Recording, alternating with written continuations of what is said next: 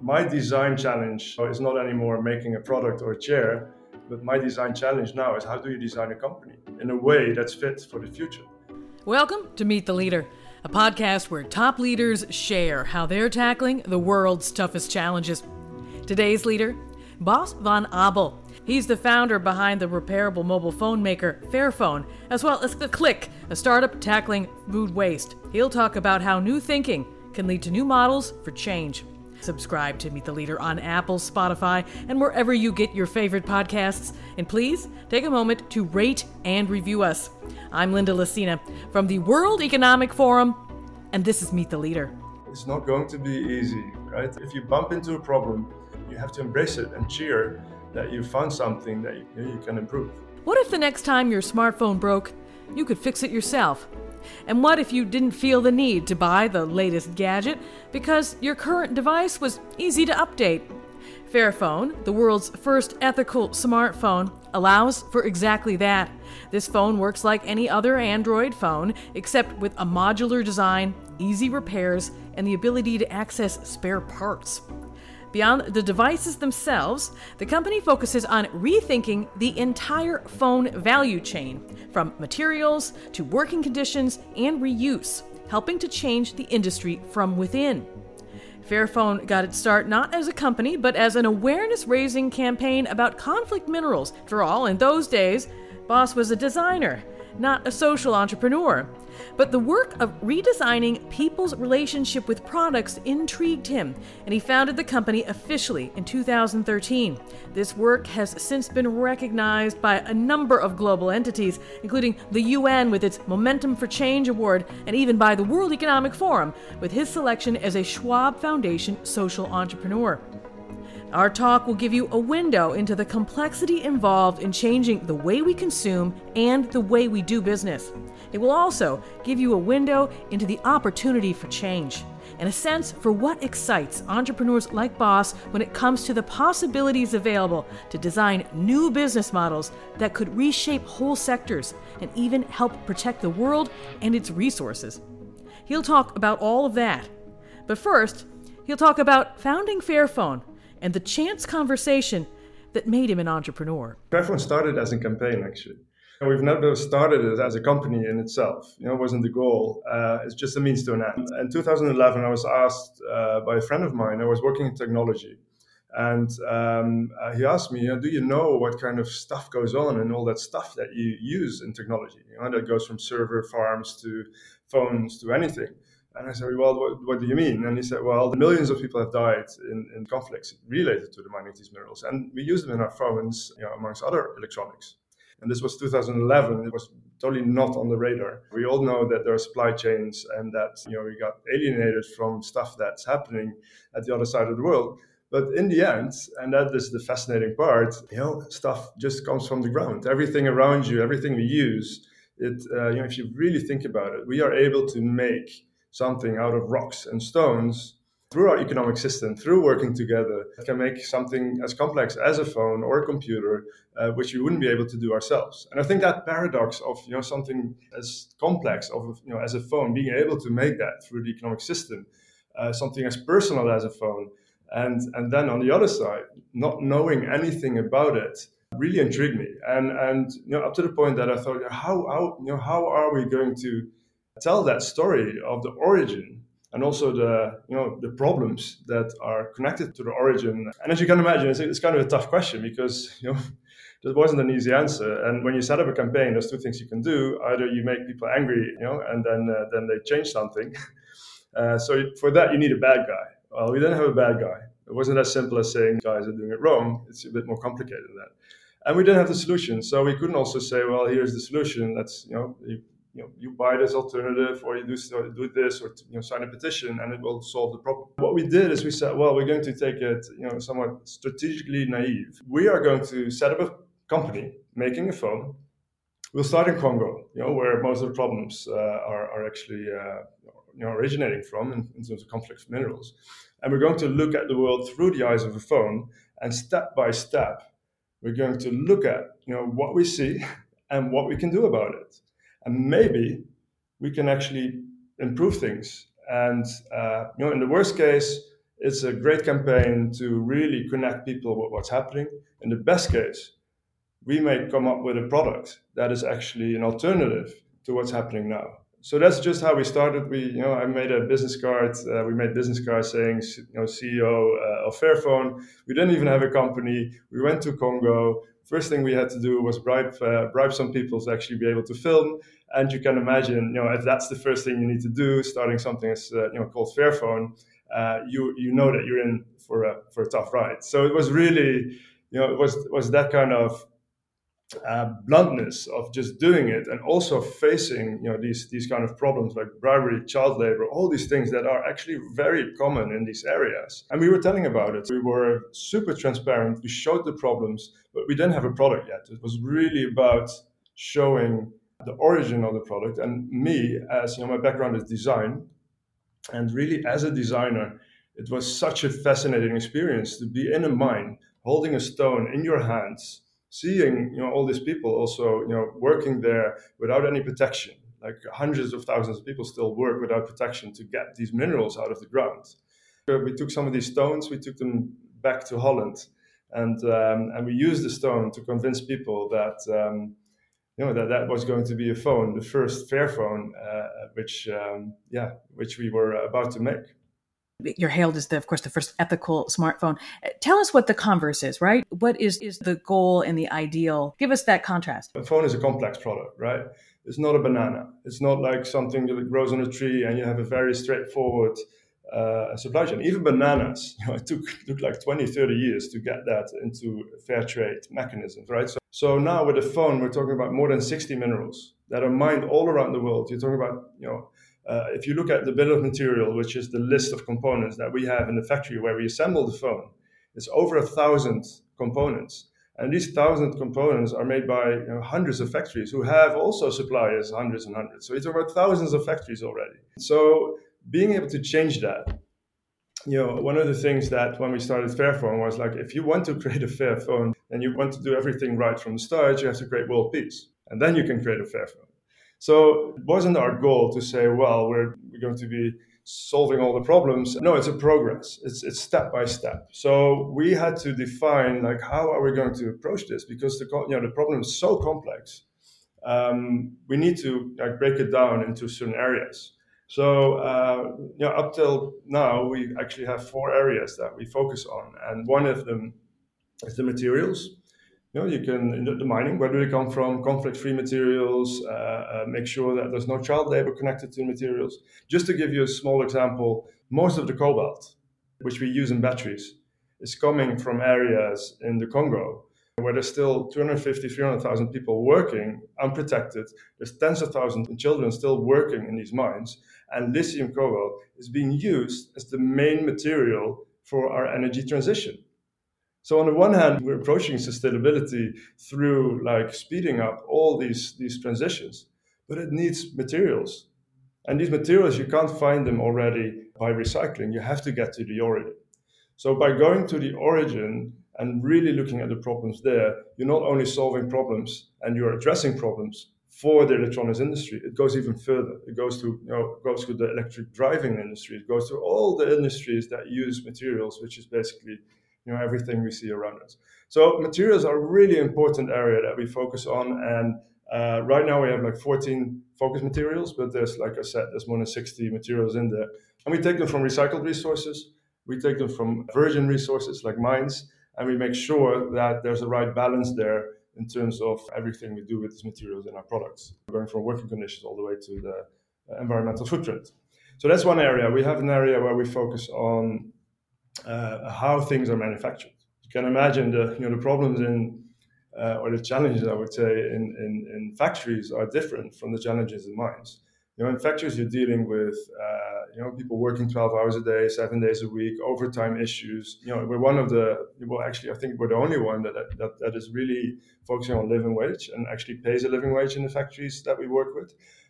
Obviously, we can't do all the factories. I said we're working with thousands of factories. So how we approach it, we do one factory, we do 2 factories, and we show that it's possible. We take also other companies that work in these areas, and we ask them to join. right? So that's how we scale. We know that we are a small player, but we also know that we have a good broker position to get other companies to join the programs that we're doing. Same, like I said, in mining, we now got even Google, Tesla, all these big companies to join us on these fair cobalt initiatives that we set up. I think that's one of the most important areas because of course we have also an area where we focus on recycling. But I just want to go ahead of that. Recycling is plainly stupid, right? It's a stupid process. It's just getting the stuff back, which we've producing takes most of the energy, takes most of the footprint, and then we're producing, puts as much as possible into the market, and then we take back the stuff, we shove it in the oven, and we melt it and take out the materials. It's a very stupid process, especially with electronics. So what you want to do, and that's why the most important, I think, in terms of the ecological footprint of the phone, is on longevity. We really focus, and this is really against all the trends in the industry, to focus on let people use the product as long as possible. It's a very fast cycle. Technology has been fast cycled. It is fast cycled. There's a reason for that. There's innovations. But hey, phones are a commodity. There's incremental changes. We are at a point that we can use phones for a very long time. So we focus on how do we make people use their phone as long as possible, because it's simple calculation. If you use your phone twice as long, you only need to produce half the amount of phones, and you have half the amount of e-waste. And you don't need to make phones which are made in areas like Congo. We don't need to take the minerals out of the ground where there's child labor and all this shit going on. So everything is kind of connected to that. That is really important, but it's a huge challenge. So we work on two basic elements there, and that is make sure that we have a phone that people can use longer. We're kind of suffering from phone anorexia, right? We want to have like really thin products, and the thinner they get, the more difficult it gets to scram all these components inside. So what we do is we just glue them to the inside. You can't open them. There's a special robot for that has to open the phone. And the problem with that is that you basically build a threshold for people to change their battery. Like the quality of the battery life goes down after 2 years. It's just how it is. We can't make batteries yet that go longer. Whereas you could easily use the phone for 5 years. After 2 years, your battery goes dead, and you think like, oh, it cost me a lot of money, not going to change it. Your carrier says, your subscription ends, you want to have a new phone, and you say, well, yes, give me the phone, and then you toss it in the drawer, and you think, you might need it sometimes. Only 15% of the phones get recycled that way. So the problem, is really on making it very easy for people to use, to hold on to that phone very long. So that's why we made modular phones. So people can actually change the battery themselves. Like if you break the screen, you can replace the screen. You just buy a screen online, it gets shipped to you, and you replace it just with a screwdriver. We even ship the phones with a screwdriver for that reason. But it's also connected to the other element, and it is you want people to actually want to use that phone longer. We can make phones that last longer, but then if people they see a new shiny model that they want, so that's why we focus also on caring for your products, and we believe if you really show people the inside of the products, show the connections with where it's coming from, these kind of things go hand in hand, and people start caring more for their products. You had talked about the extending the life of the phone. What is the change people could see? Because now people maybe only keep them for maybe 2 years, maybe 3 years, depending. But what might we see, or what could the ideal be? Well, the ideal would be to use it as long as possible in terms of the technology and the software, right? One of the things is software is a big issue because many of the chipsets are being, the chipset basically is the brain of the phone and where the communication happens. They don't get supported after 1 or 2 years. On the other hand, we see that the phone is actually well capable for 90% of the people to last for 5 to 10 years. Like I said, it's kind of a commoditized product, and your WhatsApp is not going to go faster if you have 16 processors instead of 8. One of the things that does still make progress is, for example, camera. So that's also why we made upgrades in the phone. So because it's a modular phone, apart from the repairability, we also made it easy if people, if people see that there's a better camera, they don't need to buy the whole phone. They just need to buy that part.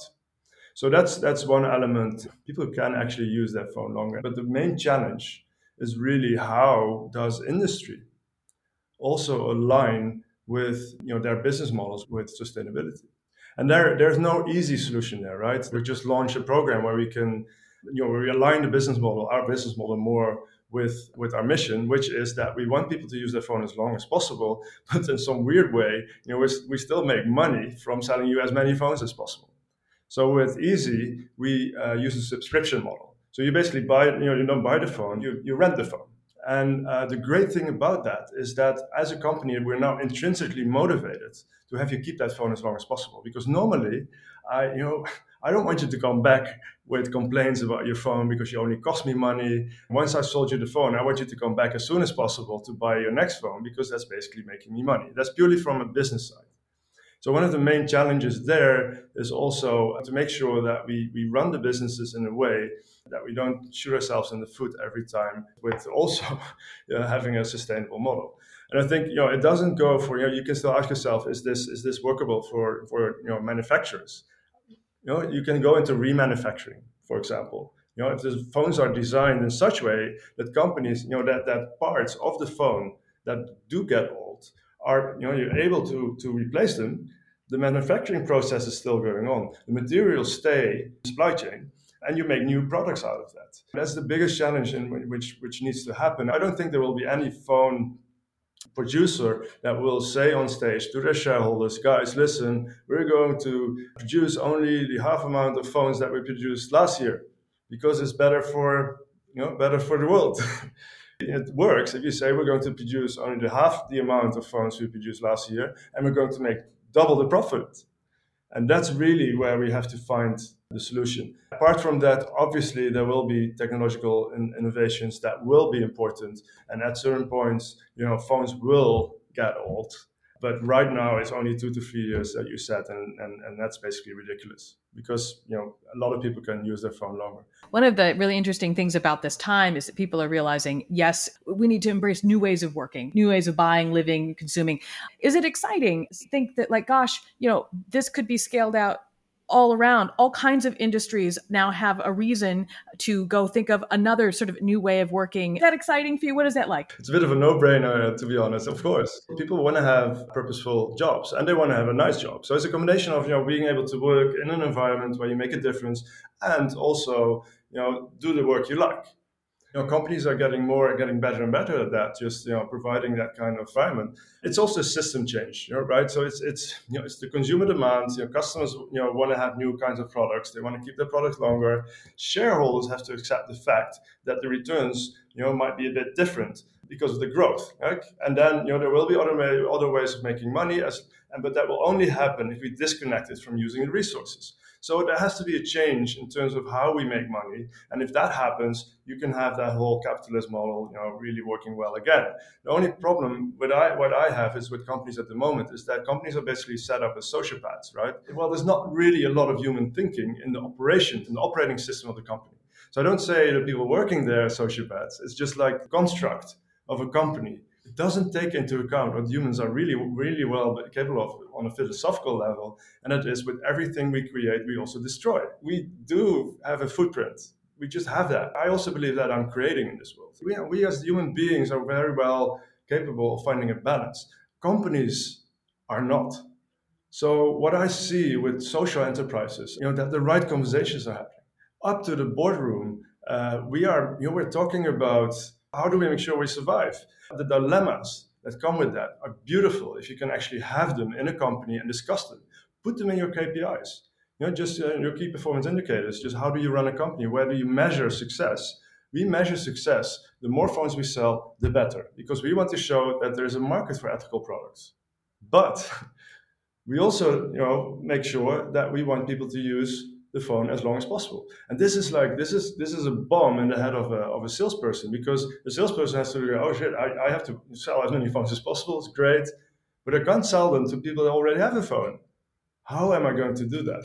And then you have to create creative thinking, and also you challenge yourself in terms of the dilemmas that we really have to embrace in this time that we're living now. We can always say there's a win-win, there should be win-win, but the win-wins are easy. The win-wins are just business as usual, right? If you can make money through sustainability, well, it's just doing business. But what if you really have a dilemma and you have to think as a human being around these things, and it really becomes a challenge.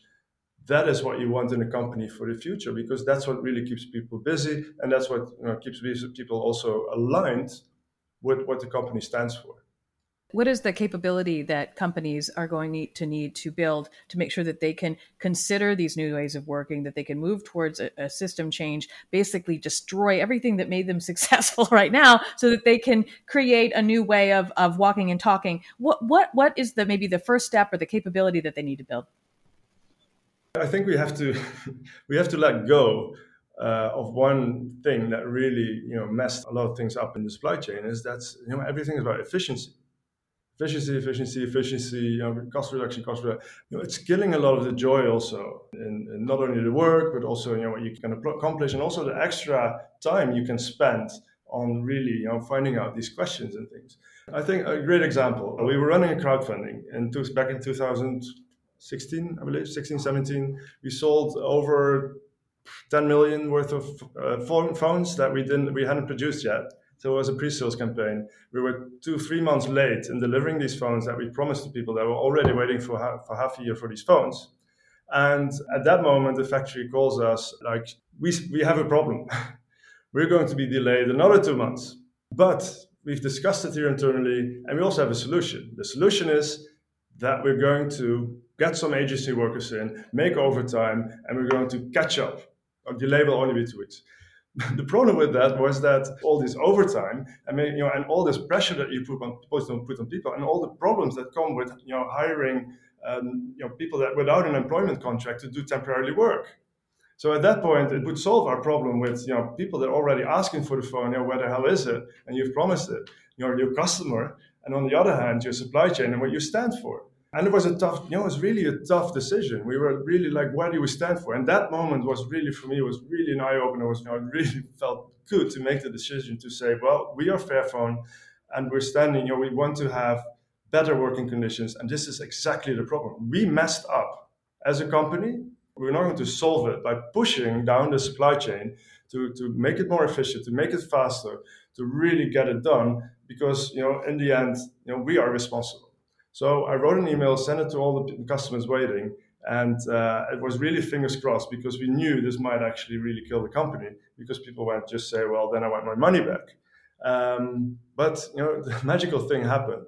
We got 3 people that canceled their pre-sales because they really needed a phone, and we got so much good feedback on the decision that we made, and we were really happy about having had that discussion inside the company. And even if we'd chosen differently, I think being open about why you decide these things, what kind of problems you're facing, that is really important. I think now, in a time where we see that we are able to show more transparency because of the media, because of social media, because of everything happening, we could also embrace a bit more vulnerability as a company and not go for efficiency all the time. What was that like in that moment before you pressed send? What were you feeling? Well, I felt proud, to be honest. I really felt proud of the team and us being able to take such a hard decision and just deal with the consequences. There have also been moments where we took decisions which we had to take, reorganizing the company, letting people go. It's really those kind of things that the company also needs to do. No, you can't make it like one big kumbaya here. It's still a commercial enterprise. And I think balancing that is really what is nice. And there's a cost to it as well. The cost for any company would be, well, the decision making is slower. Like if people are more aligned with the mission and their values are really into that, people are very strongly opinionated about all kinds of things. You can't just go and not communicate about things. That's also something, if you ask what do companies, future companies need to really embrace, is the vulnerability. It's also letting go that kind of efficiency that you want, ultimate efficiency in the decision making and everything, because it also alienates people. It also alienates your suppliers from you, because you're just pushing problems down the throat of other people. So other people who maybe don't have such a strong sense of conviction or try to build that sense of conviction, what should they be asking themselves to sort of stay on the path that they set initially? What should they be doing to kind of give themselves a gut check? Yeah, I think the gut check is one thing. People are people, and people are very, like I said, people are very well capable of facing dilemmas and dealing with it. Right? We do that all the time. The only thing is that we haven't set up our companies that way, and I think it starts not only with how you run the management team, what kind of KPIs you put in a company, what kind of mission you have. It's really the governance of the company. Even. It's how what kind of shareholders do you have. What do shareholders expect from you? We see that now with integrated reporting and everything coming up, that also shareholders taking a different approach to companies, customers taking a different approach to companies, employees taking a different approach to companies.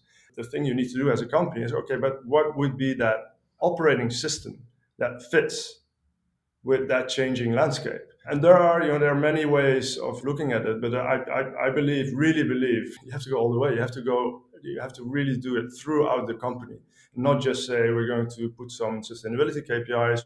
No, it has to be the DNA of the company, and that is really easier for me to say because we've been setting up companies as social enterprises from the start. Investors knew what they're getting into. Customers, they knew why they bought the product.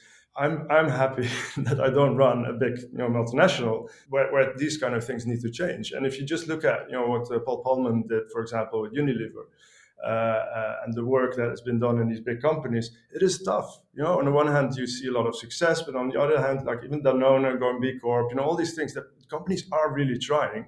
But you also see that it's tough and it doesn't come easy. And I think that's really what you have to put yourself into. Like, okay, it's not going to be easy, right? And enjoy the ride. If you bump into a problem, if it's about these kind of dilemmas, you have to embrace it and cheer that you found something that you can actually you can improve. You have a new startup that's tackling food waste. Can you tell us a little bit about that? I stopped as a CEO in Fairphone when the company got like around 20, 30 million, up to 80, 90 people. And, I like to set up things and I'm really good at, building something from scratch. So there's a difference between scaling a company and starting a company. I'm happy to be really good at starting companies. Yeah, I'm still involved in Fairphone on PR, but also strategy. I'm still on the board. But next to that, I founded The Click. And one of the things I also wanted to stay close to home because I have 3 kids, didn't see them that much during Fairphone, traveled all around the world, which was fantastic. I wanted to set up something very close. So I wanted to also focus on local supply chains. And a very local supply chain that we're dealing with now is, I don't know, the click, even the word, the click in Dutch, klikje means leftover. And we have a leftover problem, food leftovers, right? So if you go to a restaurant, if you prepare the food, there's leftovers. If you don't eat the food, there's leftovers. Right now, all these leftovers are put on one big pile with the rest of the waste being collected in big trucks. It's been driven to the incinerator, it's burned, and it's gone. And that's a shame because it's really a waste because a lot of the stuff that we see as leftovers can be used in a different, much more valuable way. To do that, you have to separate it. So what we do as Click is we help professional restaurants to separate organics, like orange peels, leftover with coffee, uncooked food, or cooked food. We bring it to the hub with electric vehicles. We make compost from most of the stuff. We grow mushrooms on the coffee. We take oil with partners from the orange peels. And with that, we also make new products. We give the compost to farmers. Farmers make new products from that. And the crops and everything and the produce that comes from that, and the beers we make with the oils and the snacks we make with the mushrooms, we sell them back to the restaurants. So this is a super local supply chain where we try to keep the minerals and the values and everything of these organics, as valuable and as high in the circular ladder as possible. Having already done one startup that had some circular elements to it, right? What did you learn? What's been helping you? Well, first of all, I'm CFO now in the Click, and I've done art school. I've done technical university. I've never done anything with finance, but I really learned through Fairphone how important finance is. So I love it now, and really to the point, not that the numbers matter really a lot to me, but you can really read the company. And the Click is a complex one, right? It's very expensive. The costs are very high for us to do something which, why do people burn waste and, get a bit of energy out of it instead of using it in this way? It's because it's cheaper. So we go against the logic of the economic system. We are very aligned with the logic of an ecological system, but not an economical system. So we have to make money based on doing something that nobody does because it's just, the business model doesn't go. So that's why we came up with the model of selling back also the products to our customers. The cost of having customers is actually very low on the products. We make five times more revenue, money on selling these products than we make on the waste contracts we have with these restaurants. So what I really learned there is that we really have to make sure that the company is self-sufficient, economically sustainable, to be able to scale. Fairphone is at a stage that we're profitable now. It took a long time, but it's also, it has been really a fight also in finding out what would be the right way to finance it. We never had really a huge problem with revenues. We had a problem with the supply chain. It opened up my eyes how important it is that your business case starts working to be able to really go and do what you want to do in terms of creating impact. The second thing I really learned was, and it's not that it went wrong with Fairphone, but something I really wanted to do is to separate money from power. The whole venture capital model is flawed. It's usually flawed for social enterprises. Why? Because the venture capital business model is put money in a company and then get shares and then sell those shares after 5 to maximum 10 years. So basically their model is based on selling shares. The problem with that is the shares they sell, there's voting rights connected to that. So what happens is that exactly 5 years from now, my company will be sold by investors to the highest bidder. So it becomes a bag of potatoes basically that's just sold on the market. And of course, the investors you have now are all impact investors, but you never know who's next. It might not be the wrong party, but it might well be a big company from the old economy. So you're setting up something in the new economy, you want to change things, and then you're being sold after 5 years to a waste company in terms of click, because your shareholders want to sell to a strategic investor. So we didn't want that. So we said we're going to we're only going to issue shares without voting rights. The problem then is that investors say, well, how are we going to sell those shares? Well, you can't because nobody wants those shares. We told them we're going to buy back the shares. And that was really beautiful because all of a sudden we had a discussion about, okay, you look at the company and you have to look at how much the company will be able to actually pay back. So you're looking at real value, not the speculative one that many of the startups are dealing with. Many startups, they just blow up, like they go bigger and bigger and bigger in valuation purely because the shares are being sold at a higher price all of the time. It has nothing to do with revenue. And now we have really had to look at, okay, how much money are we able to generate? And one other thing is that we've capped it. So we say, you get 3-4 times back your money, the amount you put in within 5 to 12 years. One element to that as well is that we don't want money to be extracted from the economic system or not a lot of money. We want it to be capped, and also goes for me as a founder. And then the money that stays in the company can be used for the impact. That's one thing that we learned. I think we were able to find investors based on that, and I think it's been a very progressive model. And that's also what I've been talking about earlier. That what should you do with a company if you want to create a company for the future? I think these are the things. My design challenge is not anymore making a product or a chair, but my design challenge now is how do you design a company in a way that's fit for the future? I think this is a really important element to it. And on a personal note, Fairphone, I've been the only director for the first 5 to 6 years. Doesn't mean that there were many people involved into making it success, but it weighed quite heavy on me that I was the only board member. And with the Click, I've started it with 2 other people, and we have a fantastic team. So that also took away a bit of the pressure that I was experiencing when I was doing Fairphone. What advice would you have given yourself if you could go back in time? What would you tell yourself? Just go for it. Just go for it. I think the strategically naive attitude we had, I wouldn't want to change that. I know we were doing crowdfunding to get Fairphone off the ground. So you have to imagine I was a designer, an artist, did art school and a technician, and then all of a sudden, when the crowdfunding started, we had sold 25,000 phones and we had 7.5 million euros on our bank account. And to be honest, I had no idea what we were doing. We never made a phone before. I never ran a company. I never even ran a team, right? So I was laying in bed, was crying, panicking, to be honest. And my wife was next to me, and I said, "Oh, we're going to pay back everybody the money," and we made our statement. And I think they got the point. There is a market for ethical products, and now that the big ones do it. Campaign is a success. And then she looked at me and she said, "You pussy." You are going to set up that company, and you will never get this chance again. You will never do it again. If I'd known what was waiting for me at that time, I would have really pussied out, but I didn't.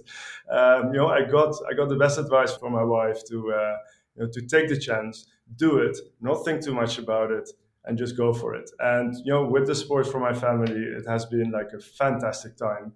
And I wouldn't have wanted things to be different, except for, maybe some things I learned: a better financial strategy, take care of yourself, because you will, I've ran into a burnout. I had all the things that you can imagine, just taking too much on your plate. But I wouldn't have wanted to miss anything. Do you think that your background as an artist helped you think more how to either structure the company or even this new startup, because you weren't locked into maybe systems that you had learned and formats that were maybe tried and true for other economies, frankly? But do you think that helped you sort of build something new?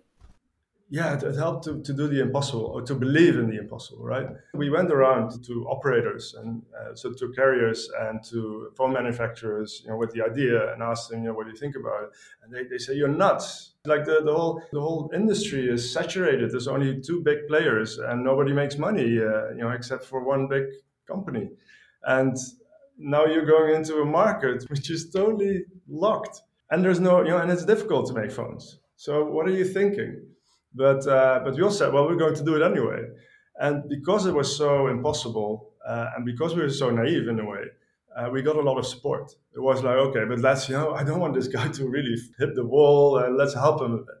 So we got help from Deutsche Telekom. We got help from Dutch operators. We asked for help because, in the eyes of the industry, we were stupid. I think that really helped also for other players to really know that we were not in it to be in their way. We were really in it to find a way forward for the whole industry. And I always have seen Fairphone. My background is open source software development as well. And one of the beautiful things about open source software development is that you see it as a platform and everybody contributes. If you contribute and you also see the result of that, you create ownership. And I think we've been able to make Fairphone a bit like that, to create it as a platform, a safe space, also for other companies to do things that they would normally never do. Like, for example, Tesla and Google and all these big guys, joining these programs in Congo. We are a very special phone company because of our size. We're not, a huge competition to these guys. And because of our mission, it helps the whole industry. It really, I think that really made a difference. And now I have to be honest, it's really a blessing. It's really a blessing that we have a lot of people that actually know how to make phones and know how to run a company and all these kind of things. So we've grown up, but I think at the time it was really needed. Is there a book that you recommend? Something that you think, gosh, everybody should read this? I love The Human Condition, Hannah Arendt. It's a bit, it's very, very heavy stuff. But I think one of the most beautiful things she does in that book is she's a political philosopher, right? She is really about, she talks about the commons and the private and the combination between that. And it's basically about finding that balance, right? So what's good for me, what's good for everyone. And that's what sustainability is also about. And one of the things she says about it is that politics basically is the arena of where you try to find the connection between the commons and the private. And then to do that, it's storytelling.